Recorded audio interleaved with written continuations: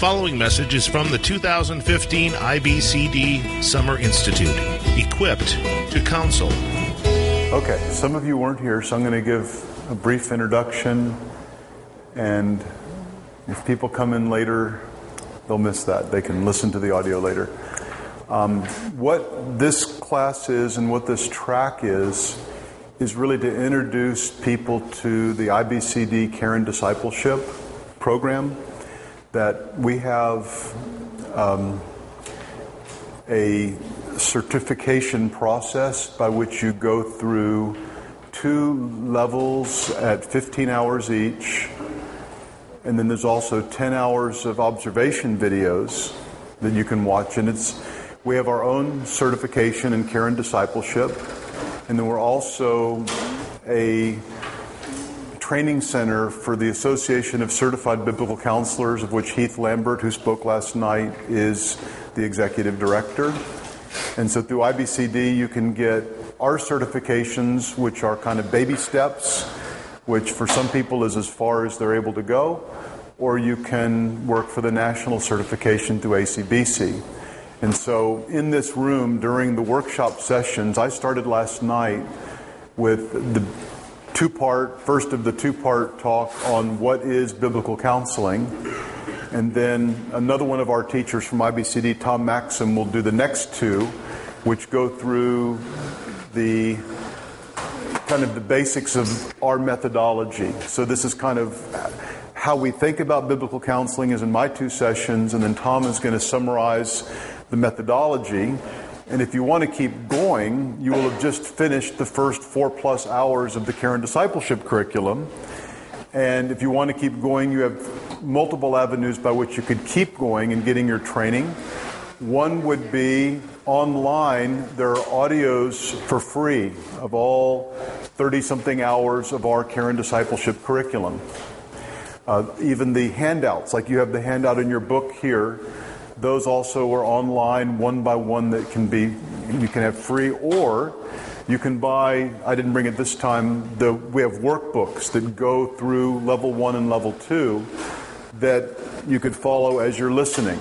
So you can listen for free online, and it's also on DVD, and I don't know why. Some people learn better by looking, I guess. I'm not sure I'd want to look at me for 30 hours, but for some reason people keep buying these. The DVDs are also very useful because people take it into a church. There are many churches here who are using it as leadership training, Sunday school curriculum. That's what John talked about in the last session, how in his church plant they're taking the leaders through the DVDs. There's a discussion guide that goes with it. And then also we have observation videos. John talked about how part of our training is not just that you learn the theory of counseling, and I would liken it kind of this mini version of like a doctor. First he sits in the class and he learns about it, then he watches other doctors do it, then he does it. And that's how our training works, where first you're getting the theory, this is the very beginning of that. Then you watch, and people come and observe live in Escondido, but also you have opportunity. We have DVDs of 12 sessions of counseling that you can watch, and these are actually used all over the world. We've sold hundreds of these using in seminaries and colleges, missionary situations abroad. They've been translated into German recently, which we're excited about. I actually was lecturing in Germany earlier this morning via Skype with translation with the people who were doing that training. And so we're excited about this training. We think that we did not originate it. We've packaged it this way. But if I know some of you may have already been through some of it, in which case you can leave if you want to. Elise is across the hall, and you can get that. But otherwise, I'm jumping into the Care and Discipleship training, and again, it'll continue. Everybody, do you understand what we're doing here? And it was Craig, who is he's our operations director. He's the brains of the outfit. I just come and teach and counsel. He actually has all the vision.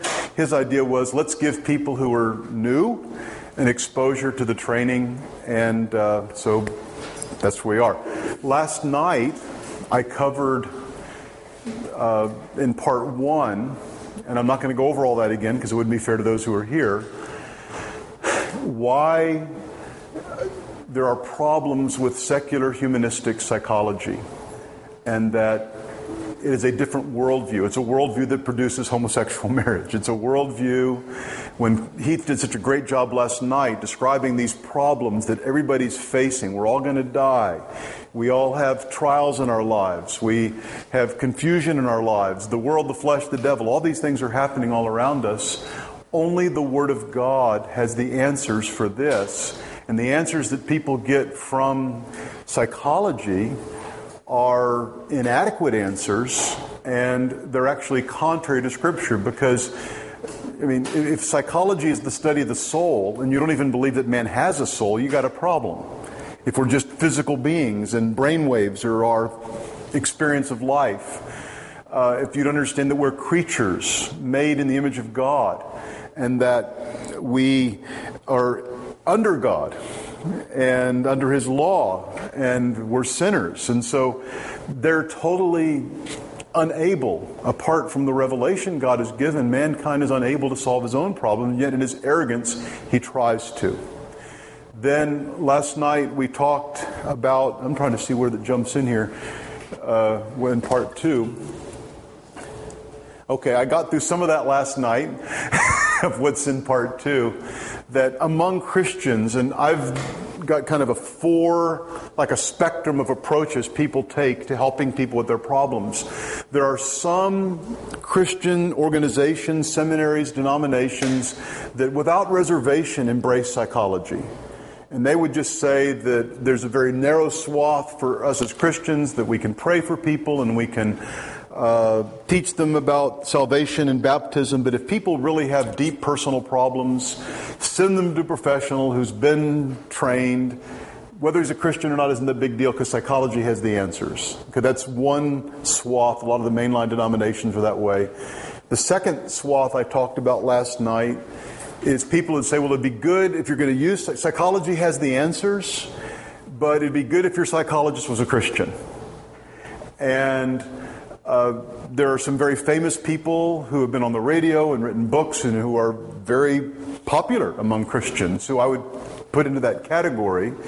They have been extensively trained in psychology, and they see the answers psychology gives as being the key to solving people's big problems. And again, Vodi was today in 2 Timothy.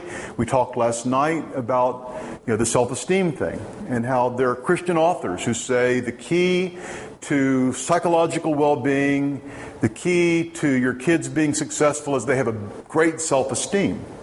But 2 Timothy 3 says, in the last days, men will be lovers of self. And again, the problem is these people, their big book is psychology. If they would have spent 20 years studying the Bible instead of psychology, they might have realized that some of what they're saying is actually contrary to Scripture. I think this is also what has led many so-called Christian psychologists to embrace homosexuality, to embrace unbiblical gender roles in the family and in the church, because their training, their expertise, and their trust is in the wisdom of man rather than in the Word of God. So that's as far as I got last night. And now what I plan to do is take a third perspective, which is more biblical, more emphasis on the Bible, but still a lot of psychology. And then finally, where we are is the radical right wing of Christian counseling. Let me pray before I continue. Father in heaven, thank you for the good things we've heard today. Thank you. What great privilege it is to have Vodi and Heath here, and the gifts you've given them to speak to us, and the message they have about the necessity of biblical counseling for people who are hurting, and the necessity of your word to help people who are hurting. And Lord, I thank you for these brothers and sisters who are here now. Help them to understand your word better. Help equip us, O God, that we would be able to minister your word individually to people, that as they face difficulties and crises, that they would see you alone have the answer. We pray in Jesus' name. Amen. So the third perspective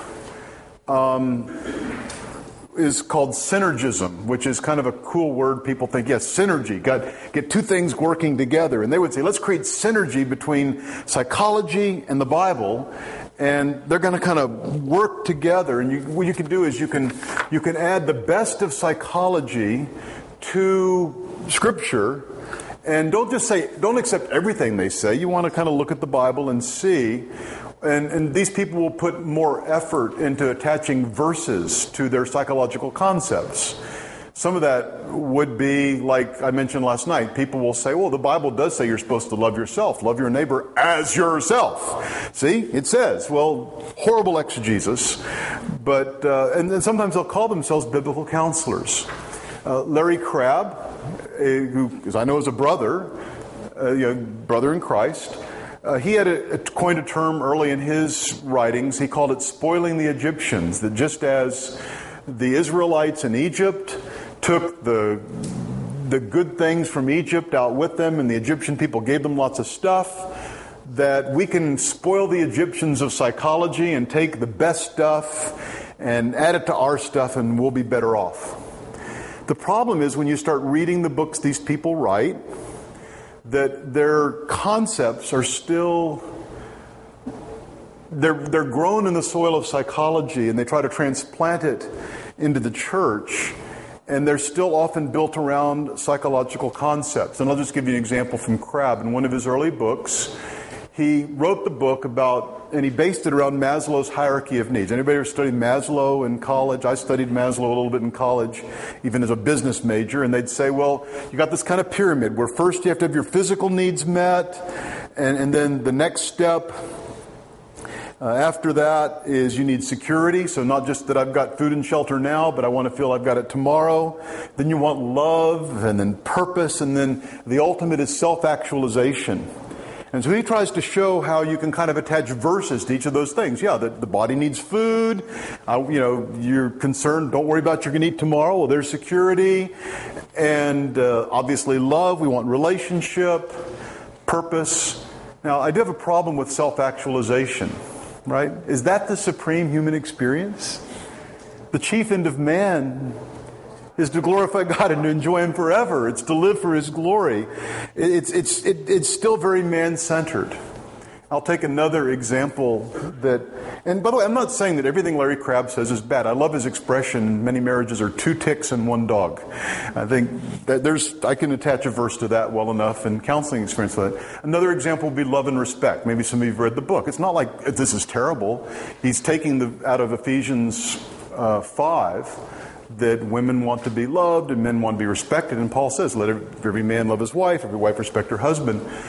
But it's detached, well, a lot of it's detached from the reality that no man is going to love his wife so well she's going to really feel secure. He's a man who's going to fall short. Jeremiah 17, verse 5, don't trust in men or make the flesh your strength, or you'll be like a bush in the desert. And so you read the book and say, well, boy, my problem is my husband doesn't love me as well as Christ loves the church. Does that mean you're going to be dying on the vine until that changes? Or my problem is my wife doesn't respect me the way I want to be respected and submit. And so, and the problem is that ultimately the key in marriage is that Jeremiah 17, verse 6, blessed is the man whose trust is in the Lord. He will be like the tree planted by rivers of water that yields its fruit in its season, does not suffer in year of drought. Is that what empowers a man to love his wife or a wife to submit to a husband when each one is letting you down constantly because they're sinners like you, is the gospel of God's grace.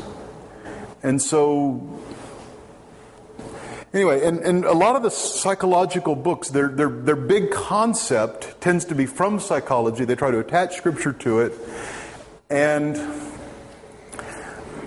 part of it is their study has been, their big book, their big study, their degrees are in psychology. As David Powlison says, a wrong theory distorts everything. There's a difference between the subconscious as psychology defines it, and the inner man as the Bible does. It sounds kind of similar, like something inside of you that you're not constantly aware of, but it's very different. Rich Gans writes, many Christian psychologists receive an entirely secular training and are ignorant of the Scriptures. They seldom question the underlying worldview of the field in which they were trained. Instead, they essentially take a secular approach and sprinkle a few Christian insights on top. The result can be secular insights that sound pious but are dangerous and misleading.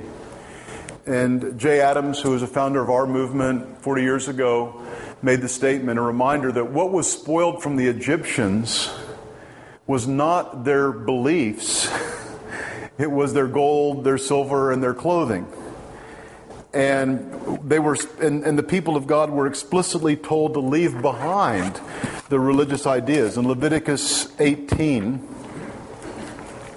if you want to look, he says in verse 3, "You shall not do what is done in the land of Egypt where you live, nor are you to do what is done in the land of Canaan, where I am bringing you. You shall not walk in their statutes." You could say, well, there might have been some good laws in Egypt. There might have been some good laws in Canaan. They probably were against murder and some of that stuff, right? But should we adopt those laws then into our law, add it to the Mosaic law? If it's any good, it's already in there. I don't need them to tell me that. It's already in. God's already revealed it to me because it's sufficient. But their law is corrupted by their beliefs, your belief system. And so in the way that psychology and its belief system is as religious as the ideas of the Egyptians or the Canaanites, it doesn't fit. And it can be dangerous. And actually what happens, by the way, when you read Exodus, what did they do with the gold they got out of Egypt? They made a calf. They made a golden calf. They turned it into the ideas and the religion of Egypt. Didn't benefit them all that much. So when Paul says, for example, in Colossians chapter 2, in Christ are hidden all the treasures of wisdom and knowledge. All the treasures of wisdom and knowledge are hidden in Christ. And then he says in verse 8, "See to it that no one takes you captive through philosophy and empty deception, according to the tradition of men, according to the elementary principles of the world, rather than according to Christ."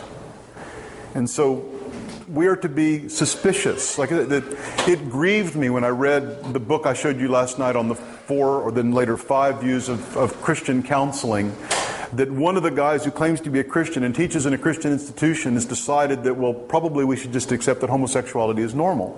He did not get that from exegetical work in Scripture. He got that because he's so immersed in the worldview in which he's been trained, and now it's caused him to overthrow what the Bible says in order to be able to conform to the world. So that brings me to what we are, which was the title of the whole 2 lectures, is biblical counseling. And what is biblical counseling? Biblical counseling says that the Bible is the sole and sufficient authority for helping people with their spiritual problems. And Vodi touched upon this in his talk, which is the topic of his talk, but you think of 2 Timothy 3:16. And what I appreciated, by the way, that when I first started ministry, the big debate in the 70s and the early 80s was inerrancy. And 2 Timothy 3:16 was part of that debate, is that all Scripture is God-breathed. And there were people who would say, well, the Bible contains the Word of God, as opposed to being the Word of God. And so you would have to pick and choose the parts you would agree or disagree with, and people are still doing that.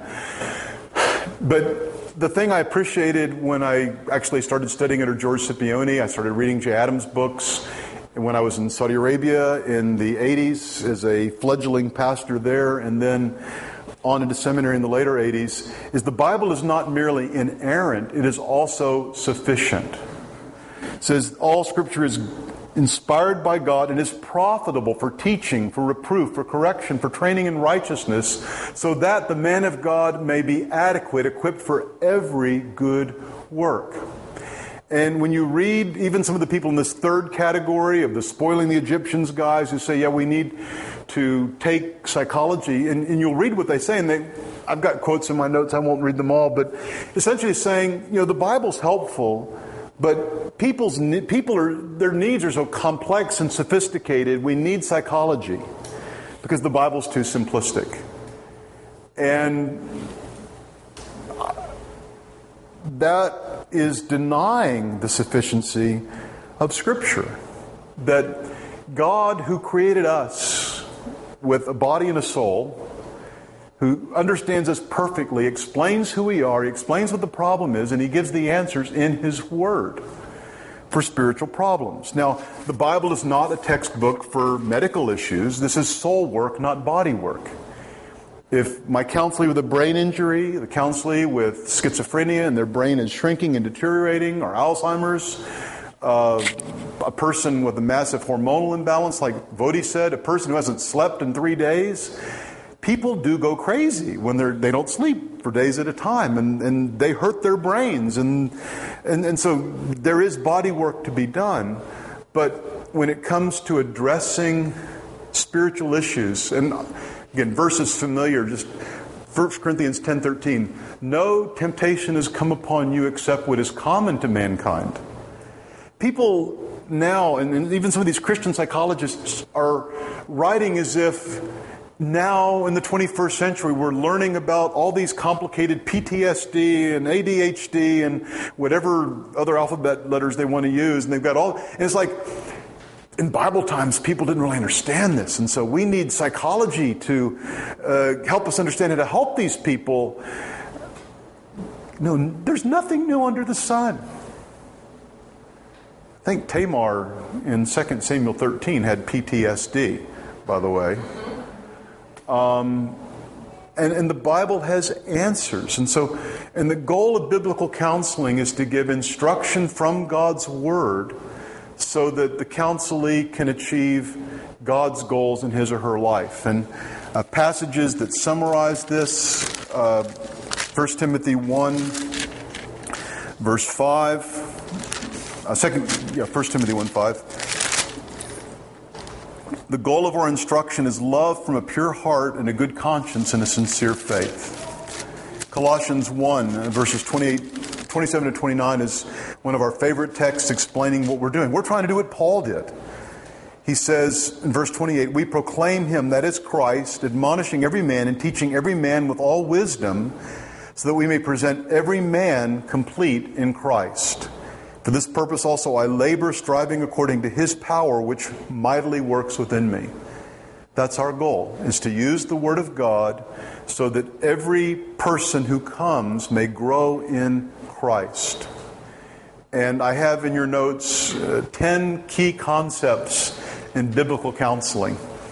And I'll try to pace myself because they're all so wonderful. You could give an hour on each of these, but I won't. The first is that biblical counseling is God-centered. And this right away is in complete contrast to secular therapy and even a lot of so-called Christian therapy. When people come in for counseling, it's a question that the counselor will ask, what can I do for you? And in secular therapy, the idea is the client generally sets the agenda, and the point is to achieve the client's goals, whatever that may be. I've had funny cases come to me. Probably one of the most bizarre was early, a good 20 years ago at IBCD. A lady comes in. I don't know how she heard about us. And as I learn about her, I learn she is a stripper. She's living with a Muslim. And she wants me to help her get along better with her live-in Muslim boyfriend. This is why I don't counsel women alone. As a principle, not just her, but anybody.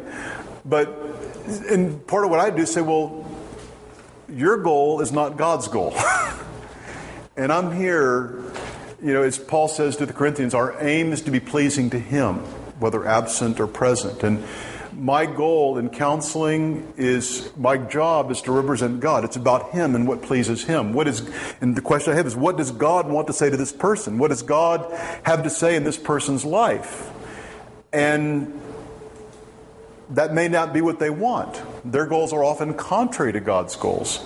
And I talk to people who are even Christians who are doing secular therapy or psychological counseling, marriage and family counseling, and their practice sometimes limits them from being able to openly do this. So when counseling is taking place, the issue is, what does God want in this person's life? Now, this person may say, I want to divorce my spouse. I actually got an email from somebody yesterday that says, I want you to help me as I'm going to divorce my spouse. Well, if you don't have biblical grounds, I'm not going to help you. I'm going to tell you it's wrong.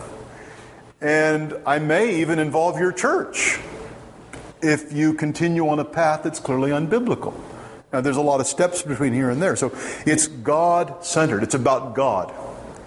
And your goal, the goal of everybody, should be to honor and glorify God. He sets the agenda. And then biblical counseling confronts sin as the source of our spiritual problems. It all comes from there. We believe that we are made in the image of God, but also that we're fallen. And man's fallen condition is the source of counseling problems. And as Heath brought out last night, some of us are in trouble because of our own sin. Actually, all of us get in trouble because of our own sin. But also, sometimes we're sinned against. And let's say you're counseling Tamar. All she did is tried to obey her father by ministering to her sick half-brother, and she was raped. She is a victim. But it's because of the sin condition in the world that this has happened. And God has something to say to comfort her. God has something to say to help her under those conditions. So people come, and their troubles are because of sin in the world. Now, it could be because of sin in the world. I guess you had an earthquake and your family died and you lived, or all kinds of awful things can happen. But sin is the source of the problems that exist in the world. But then, along with understanding of human sinful condition, there's also the hope, and this is maybe the most important thing you're going to hear, and that is that biblical counseling is gospel-centered. It's Christ-centered. And if you keep going with care and discipleship, I have an entire talk on what's based on my little booklet that they have in the bookstore called Help, I Want to Change. And we believe biblical counseling is not just telling people, stop doing this and start doing that. Stop this bad behavior and start doing the right behavior. We're not against saying that, but that's not where we begin. That biblical counseling is in its essence redemptive. And what I tell the people we train is, and actually supervise a lot of people now as well. I listen to their recordings, I read their notes, and try to help train them to get them through the last stage of the preparation. And if you have talked more than a few minutes to your counselee in a biblical counseling session, and you have not been using Scripture, you're not really a biblical counselor. That's going to be part later. I hear sometimes they're saying things that are biblical, but they're not showing from the Bible. Well, a Mormon might agree with some of what you're saying here. You need to show the authorities in the Word of God. But as important as that, if you go in an entire session and you don't show how the gospel is central to the solution of this problem, don't tell them we trained you. We're not moralists who are trying to help people to become better people. Actually, the more I know people, unbelievers are as much moralistic as Christians are. They just have different morals, right? Like right now, you're a bad person if you don't believe in gay marriage. But they're always judging. They have a morality. We're not just telling people, stop stealing, work hard. I mean, I'm all for people stop stealing and working hard. But the solution to every problem begins in the gospel of Jesus Christ. Whoever's in Christ is a new creation. Old things have passed away. New things have come. In a later talk in the Care and Discipleship curriculum, we spent a long time going through Romans chapter 6. And I think it's very significant in Paul's epistles. He gives us a pattern that is something that really sets an agenda in our counseling. The pattern is Paul begins by telling us what God has done for us. And then after that, he tells us what we should do in response to what God has done for us. But he begins right there. And so you look at the book of Ephesians, right? First 3 chapters, nothing but what God has done for us. And then in light of that, here's what we do. but you don't put the penthouse on the ground. Right? It's the top story. It's where the roof should be. The foundation is the gospel for the behavior that needs to change. And it's the gospel that empowers that behavior. And that's what Romans 6 is about. Is he's saying that, do you not know that all of us have been baptized into Christ Jesus, have been baptized into His death? We've been buried with Him with baptism into death. So as Christ was raised from the dead to the glory of the Father, we might walk in newness of life. I don't have time to expound that fully. You can listen to the audio online at lunch if you want. But the first imperative in the book of Romans is in verse 11 of chapter 6, where he says, consider yourselves to be dead to sin and alive to God in Christ Jesus. So the first command he gives is you need to think rightly about what the gospel has done to you. Your old self has died. As you were baptized, you're united with Christ. As baptism symbolizes your old self has died, good riddance. You've been raised a new self in union with Christ as you've been saved by grace through faith. And now you are no longer a slave to sin. Sin is no longer the operating principle that controls your life. You've been set free to be able to, it used to be when sin said jump, you said how high. And when you're converted, you can say to that old slave master, I don't have to obey you anymore because Christ Jesus has set me free and now I serve Him. And that reality is foundational to change. The world is all about change. Work harder, quit smoking, lose weight. Do it on your own. Whereas biblically it's saying it's what Christ has done for you that gives you this new nature. And by the way, what we're aiming for isn't just outward behavior, that you can quit smoking, lose weight, stop yelling at your kids. What we're aiming for is a transformation, which is going to be the next point, that begins in the heart as the gospel has transformed you and made you a new person, so that you're doing this for the right reason, with the right motive, ultimately for the glory of God. Where it's not that you want to quit smoking or lose weight or stop yelling so that your life will be better and people will think better of you and you'll feel better about yourself. It's for the glory of God to display the power of the gospel in you. Also realizing you couldn't have done any of it without Him. And then that's in general, that the gospel is foundational in that what God has done for us is how Paul can say in 1 Corinthians 6, such were you, and you've been washed and sanctified. That whatever enslaved you, you've not only been forgiven it, but you've been set free from slavery to that. So the one who was formerly a homosexual or an adulterer is now no longer that, no longer a drunkard, because he's been set free and he's living out that reality. And then the gospel is also central in that not only in general does the gospel transform us, but in the particulars. Why? Why should the woman whose husband was unfaithful to her, that Heath talked about last night, right? When the husband went off on a trip and hooked up with some woman, why should she forgive him? And even more importantly, how can she forgive him? How can she get over the bitterness and the anger that is characteristics of people who have been hurt and wronged so much? There's only one good answer, and that's the gospel of Jesus Christ. Ephesians 4, 31 and 32. Colossians 3 has a parallel passage. You could also go to the parable of the unmerciful servant. But you let all bitterness and wrath and anger and clamor and slander be put away from you, along with all malice. Be kind to one another, tender-hearted, forgiving each other, just as God in Christ also forgave you. It's knowing that forgiveness and experiencing that forgiveness and delighting that forgiveness. It doesn't just tell you how to forgive, it empowers you to forgive. And so our counselees need major doses of gospel every time we meet with them, not just law. I'm not against law, okay? Some people only want gospel. Gospel is foundational. Gospel is to be emphasized constantly. I'll also tell the adulterer, break it off. Take her number out of your phone, get accountable. But that's founded on the gospel. I mean, the same thing. A husband isn't treating his wife well. And you can command the husband, buy her flowers, take her on dates, buy her gifts, put down your cell phone and look at her when she's talking to you. And he may in the flesh be able temporarily to accomplish a few of those things. But Paul says, husbands, love your wives as Christ also loved the church, having given himself up for her. If a husband is failing to love his wife, his problem is not that he needs to be taught some women like flowers and uninterrupted conversation. Everybody knows some of that stuff. The problem is there's a disconnect between his professed knowledge of the gospel and his marriage.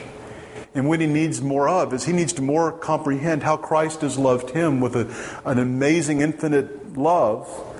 And if he is thrilled by that love and daily thinking of that love, it's actually the prayer at the end of Ephesians 3, that we would be able to grasp the height, the length, the breadth of the love of Christ.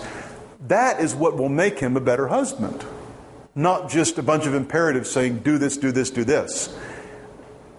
Brother, pray the prayer at the end of Ephesians 3 that you'll be able to understand the love of Christ. You'll be strengthened in the inner man to comprehend that love. And that love would so stir your heart, you'll want to love your wife, not based upon her present performance, but based upon Christ's performance for you.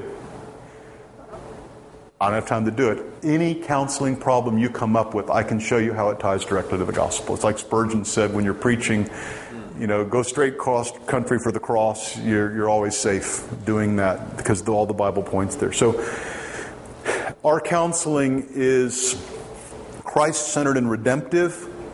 Counseling aims at the heart, not merely behavior.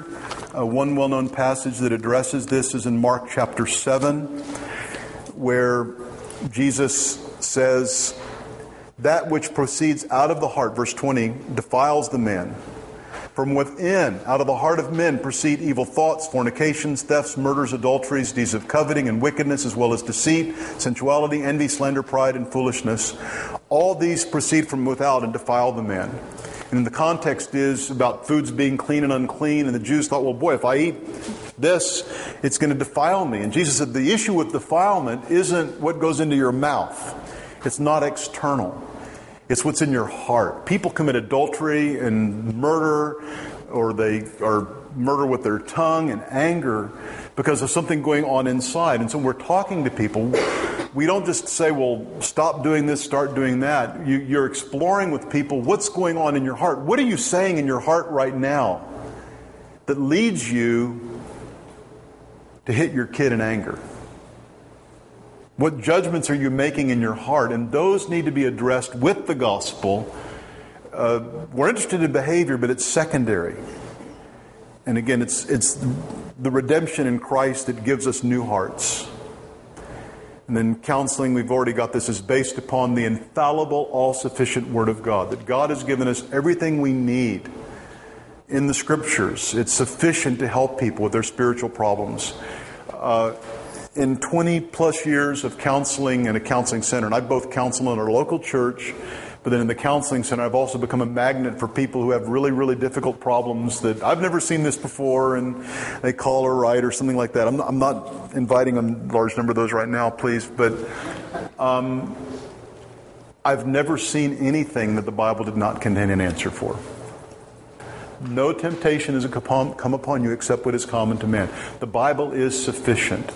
The particular manifestation may be different, but I've never had a situation where the Bible didn't speak to it. Sometimes it doesn't come to me instantly.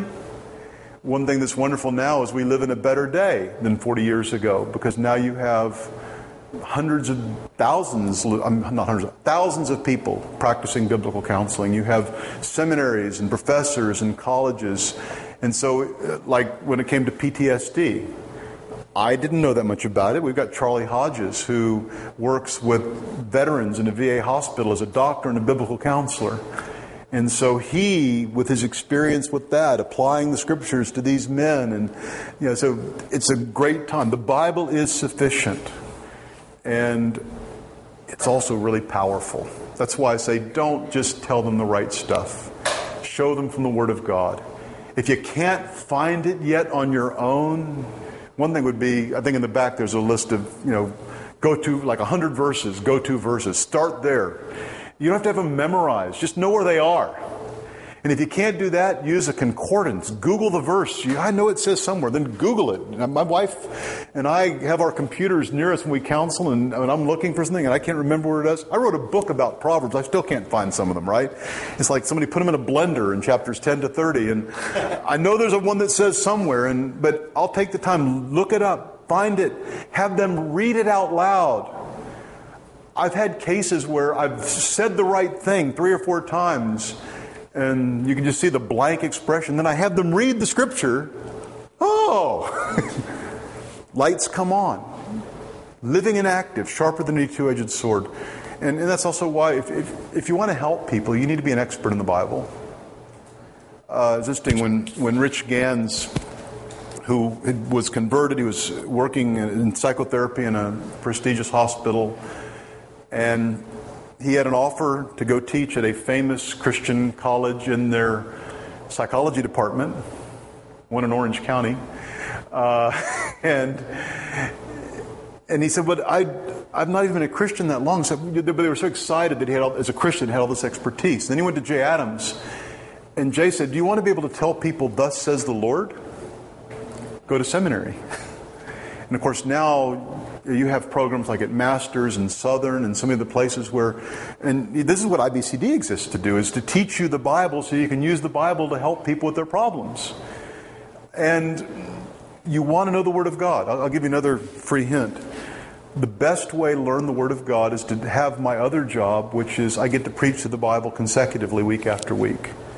And in 30 plus years of weekly teaching, preaching, and not all of you can be preachers. I don't think you ladies should be public preachers, but you can teach a women's Bible study, you can teach your kids, just to study through books of the Bible. I find studying with having people you're teaching makes you more focused, so that you know not just here's where this verse is and here's where that verse is, but boy, when you've studied Romans and you get to chapter 6, that's the first command in this whole book. He spent 6.5 chapters just telling us what Jesus, or 5 chapters plus telling us just what Jesus did for us. This is climactic. And you want to know the Word of God. And then biblical counseling relies upon the Holy Spirit. The things of God are foolishness to the natural man. He cannot understand them. The word of the cross is foolishness to those who are perishing. 1 Corinthians 1:18, 1 Corinthians 2:14. This is not some technique. This is also where it's different from medicine, right? I mean, if you're a doctor and somebody has a broken arm, there's a standard procedure and it's going to work almost every time. But in biblical counseling, I can have 2 couples come in who are fighting, and I can show them from the Bible the same principles of, get the log out of your own eye, confess your own sin first, confess it to God, show mercy, show grace, as God has shown grace to you. And I can have one couple walk out after one session, their life has changed forever, their marriage has changed forever, and things are great. Actually, that's one cool thing about this conference. I had somebody come and say, you counseled us 8 years ago. I said, I have no idea who you are. I don't remember counseling you. We're doing great. That makes, God in His mercy.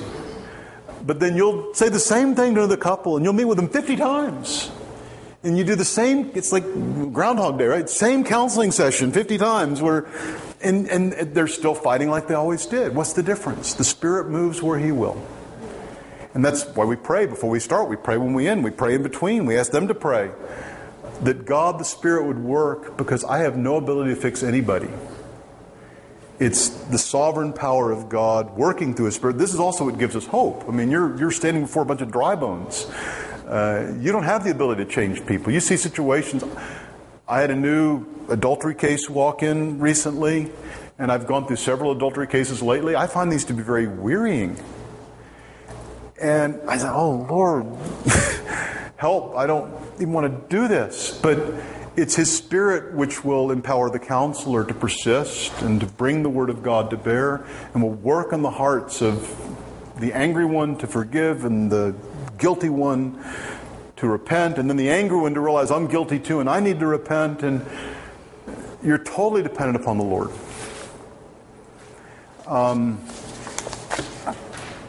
So then in biblical counseling is gentle and compassionate. Galatians 6 verse 1, if someone's caught in a trespass, you who are spiritual, restore him gently. And that also, by the way, gets to the qualifications for biblical counselors. You have to be walking with the Lord. Even more, gentleness is just one aspect of the fruit of the Spirit. You who are spiritual, in the context of Galatians 6, does anybody know what the context of Galatians 6 is? It's the end of Galatians 5, which is, walk by the Spirit and you will not carry out the desires of the flesh. The deeds of the flesh are brr. The fruit of the Spirit is love, joy, peace, patience, all of this. You have to be walking closely with the Lord to be able to do this. Paul, one of my favorite counseling verses, Tom will probably bring this one up if you stay for him in the latter sessions. We urge you, brethren, admonish the unruly, encourage the faint-hearted, help the weak, be patient with everyone. 1 Thessalonians 5:14. So there's a patience and a gentleness. We're trying to be Christ-like in the counseling. That's what we're aiming at, is to speak to them the way Jesus would speak to them. Now, Jesus doesn't like sin. So we have to be firm. But it's not just bashing people and telling them how guilty they are. It's caring for them. I'll use the analogy, again, with the wife whose husband committed adultery, is that God wants us to look upon him like the Good Samaritan looked at the guy beaten and bloody by the side of the road. I too am a sinner. This could have happened to me. My job is not to judge this person and to heap condemnation upon him and make him hurt. My job is to heal the wounds. It's going to hurt enough if he does the right thing. But to come alongside. Now, healing the wounds is you must repent, and it's going to be hard, and we need to begin this journey together. But it's caring deeply, which is why it can be really exhausting. I skipped over one. I go back to biblical counseling is founded upon sound theology. Part of our care and discipleship training spends some sessions on sanctification, that doctrine. We've touched upon the doctrine of man, the doctrine of God. And one thing I love about IBCD is in the extensive exams you have to take to be nationally certified, one entire exam is theology. My wife on that one alone wrote over 30 pages. And it's because theology is the foundation of everything, understanding who man is. But even you think of the attributes of God. The attributes of God, every one of them applies to a counseling case. Great trouble has come into your life. God is sovereign. God is good, even if it doesn't seem good to you right now. The attributes of God are comforting to us. Every branch of theology applies in counseling. The Word of God, and it's infallible, it's sufficient. Our understanding that revelation is complete in the Scriptures, and counseling isn't asking God to give you some new word. It's to give you the word, help you by the Spirit to find in this book what you can apply to help them. Does eschatology apply in biblical counseling? It does. And the cool thing is we all can agree, even if you're premillennial, amillennial, whatever, people who are suffering need the blessed hope that these present trials are light and momentary compared to the glory yet to be revealed when we're in the presence of Christ. Eschatology is what eschatology is really about when you read the New Testament. It isn't so people can argue over charts they're drawing. It's Christians are suffering terribly who are being reminded that one day God will come and He will bring righteous judgment upon those who have afflicted you, and you will be exalted with Christ, and it'll all be worthwhile. And people who are suffering need that hope. If God has put you in a really hard marriage, and you know God wants you to stay, your ultimate hope isn't, I know my husband will... I can't tell anybody your husband's going to change, he's going to become a nice guy tomorrow, and he'll start listening to you and being kind to you. It may be God's will you have a hard life.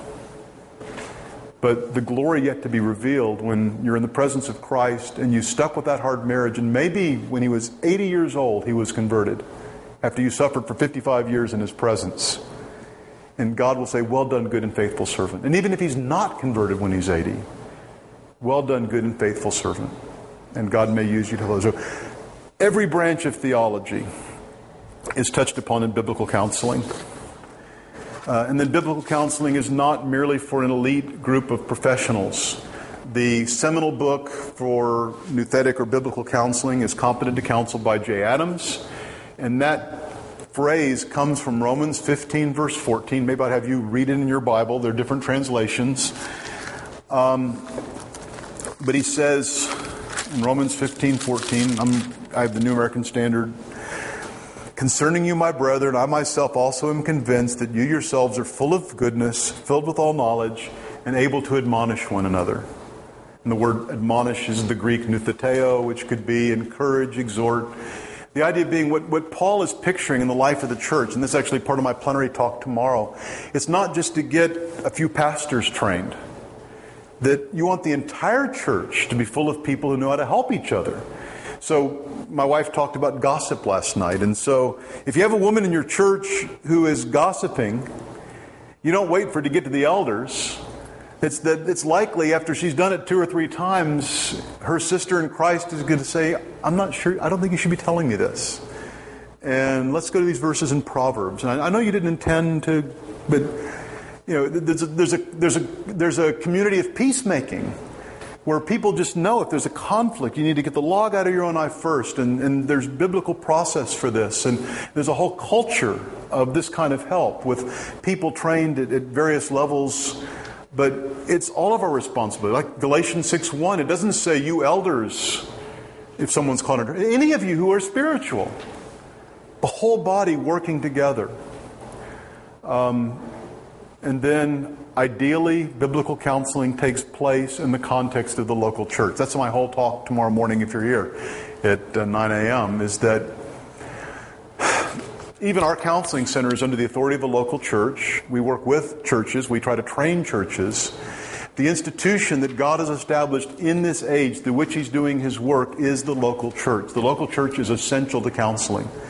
And I don't want to give my whole talk right now, but to discipline, discipleship, ongoing care, the church is absolutely foundational. And quite frankly, one of the biggest problems, we have a counseling center under a local church that various churches participate in, both in counseling and overseeing, but it's under one particular local church. The biggest single unifying factor of the counselees who come to see us is they're not really well established in a good church. They're not being shepherded where they are, and it could be their fault, it could be the church's fault. And we're not going to solve their problem until we address that one. We'll help them with the other aspects of it, but that is a key component. I have a few other questions that are raised about biblical counseling in general. One say, well, is there any value at all to secular psychology? And I mentioned this last night as my summary would be secular psychology can be helpful descriptively, but it is generally unhelpful prescriptively. And if you go to big biblical counseling conferences like the ACBC in Louisville this year, may have 2,000 people at it, and you'll see these professors and big shots, and they may quote from the DSM in terms of a problem and say, here's a problem they've observed: depression, post-traumatic stress. They can observe research psychology, just seeing here's how people act and here's what's going on. And even understanding how does the brain work, and there are interesting things in the realm of common grace that you can learn from them. But when it comes to what's the solution to the mess that sin has made of humanity, the Bible alone gives the answer. And some of their prescriptions are just awful. I don't just mean drugs. I mean their advice, as well as sometimes attacking spiritual problems with medications. Some people say, well, what about unbelievers? How do you counsel unbelievers? And J. Adams' answer would be, which I think was a good one, you really can't counsel unbelievers if you understand what counseling is. If counseling is defined as helping people to achieve God's goals in their lives, Romans 8 says those who are in the flesh cannot please God. They cannot do one single solitary thing that pleases God because they're living a life of autonomy from God. And so he calls it pre-counseling. And we have another word for it, that it's evangelism. Yeah. But actually, one thing cool about having a counseling ministry in a church or us having a counseling center in the church is I've seen several conversions over the years. Again, this is a line I'll use tomorrow as well. I've had people come in who thought they were Christians, and when they hear the gospel and they understand their own sinfulness and they look to Christ savingly for the first time, they get converted. There's a lady here now who is the wife of an elder in our church who was converted in biblical counseling 20 years ago. There are others who've come in. And so we welcome unbelievers, but we're not just going to teach them techniques so they can kind of get along better in life in a godless way. We'll talk about their problem, then show how the gospel is the center of that. I've even had cases where you got a believing wife and an unbelieving husband. So I'm counseling her while I'm evangelizing him. But I might even say, look, here's how the Bible says you're supposed to act. Just love her like Christ does. Buddy, you can't do it until you know the love of Christ. Paul says, walk in love as Christ loved you and gave himself up for you. And until you know that love, you can't replicate that love. And in the case I'm thinking, that guy did get converted. I had the privilege of seeing him baptized. So, but we're not just about teaching tricks and techniques. It's founded on the gospel. You say, well, does biblical counseling ever fail? It can fail in a lot of ways. Sometimes I've probably done a bad job, and if somebody better had been there, they might have helped more. But sometimes you may be faithful. And again, we've been called to be faithful, not to be successful, just like evangelism and everything else. And so you try as best you can from the Word of God to, as best you can, you're not all knowing like Jesus is, but you're trying to say, what would Jesus say to this person right now? What does the Scripture say? And as you know the Bible, you kind of like Vodi was saying, is that even though he hadn't got a lot of formal training in counseling when he was in seminary, people would meet with him, well, I know what the Bible says about that. I'll just read you that part and let's talk about that. And that's what you're trying to do. But then God makes it grow. One plants into the waters, God makes it grow. And so we see some people miraculously transformed. We have some people like the rich young ruler who go away sad. He didn't go away sad because Jesus was a bad counselor. Jesus gave fine advice. But this man would not listen. And so we're called to be faithful. And it actually takes some toughness.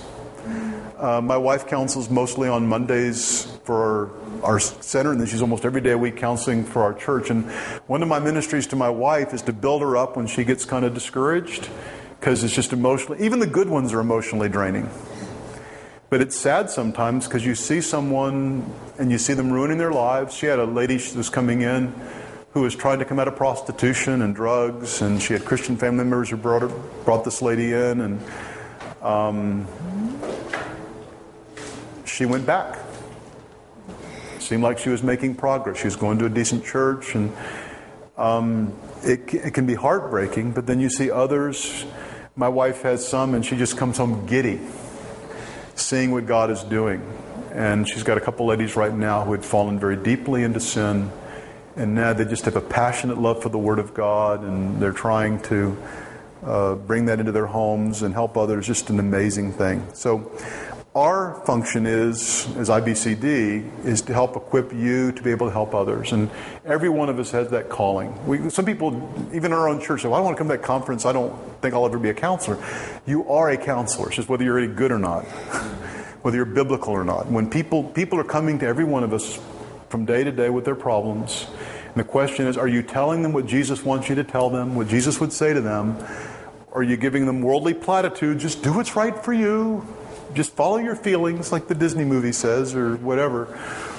Or are you trying in a loving and compassionate way from the Bible to help people? And then our training, other people are doing it too, is trying to equip you practically to be able to do that. If you keep coming, what Tom will do in the next 2 sessions, we'll go through kind of an overview of the methodology. And of course, our hope is to be a whet your appetite. Boy, I want to do this. Let's get the DVDs and do it in our church, our home, or I'll listen to the audios while I'm working out because I want to grow in this. And some of you might go through the IBCD certification, which we'd be really happy about. Others might say, boy, I did that, now I want to go for ACBC, or perhaps get counseling ministries going in our church.